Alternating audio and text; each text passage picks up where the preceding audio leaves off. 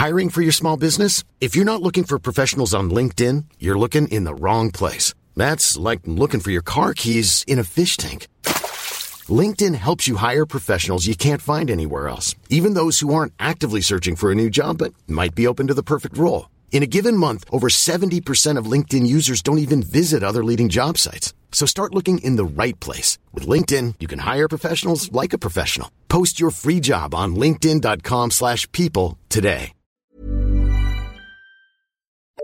The FT.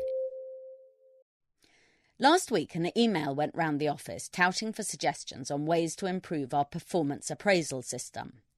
My idea is dead easy and dirt cheap. Get rid of the whole thing and replace it with nothing at all. Normally, if I have any bright ideas about how this newspaper could be managed better, I propose them in private. It's not seemly to wash the Financial Times' dirty linen in public.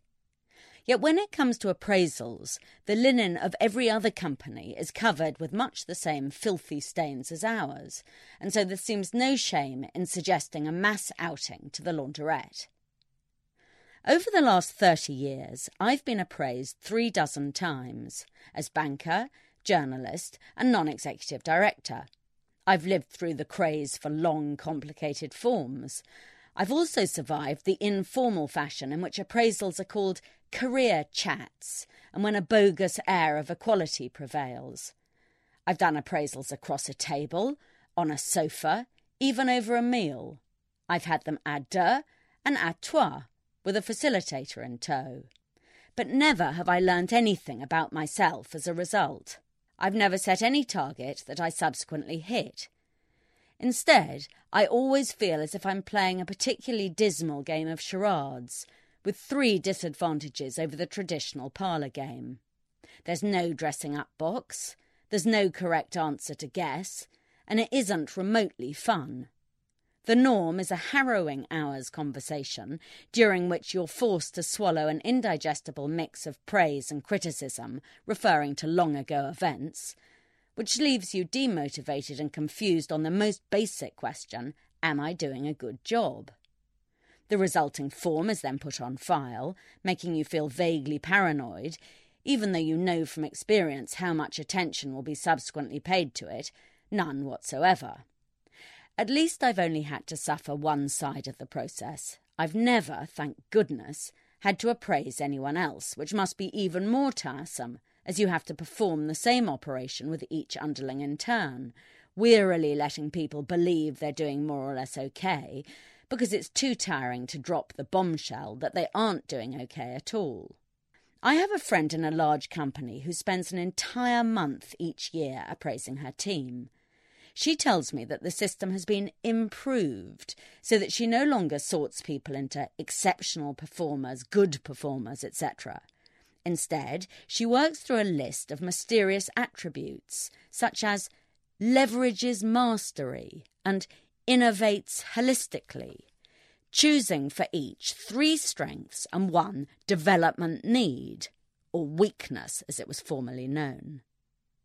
She admits that this system, which applies to almost 100,000 people worldwide, is utterly idiotic. But when I suggested it be scrapped, she looked shocked. Out of the question, she said. That would be interpreted as us saying we don't care about developing people. Not by everyone, it seems. Last week, the business school professor Samuel Culbert went on National Public Radio in the US to say that all appraisal systems were total baloney.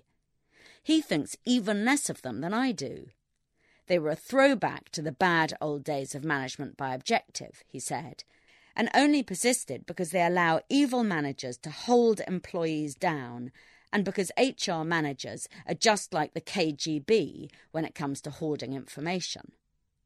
His alternative, which he describes in his new book, Get Rid of the Performance Review, is that bosses and underlings should have regular, equal conversations, during which the boss says things like, "What do you need from me to deliver what we're both on the firing line to produce?"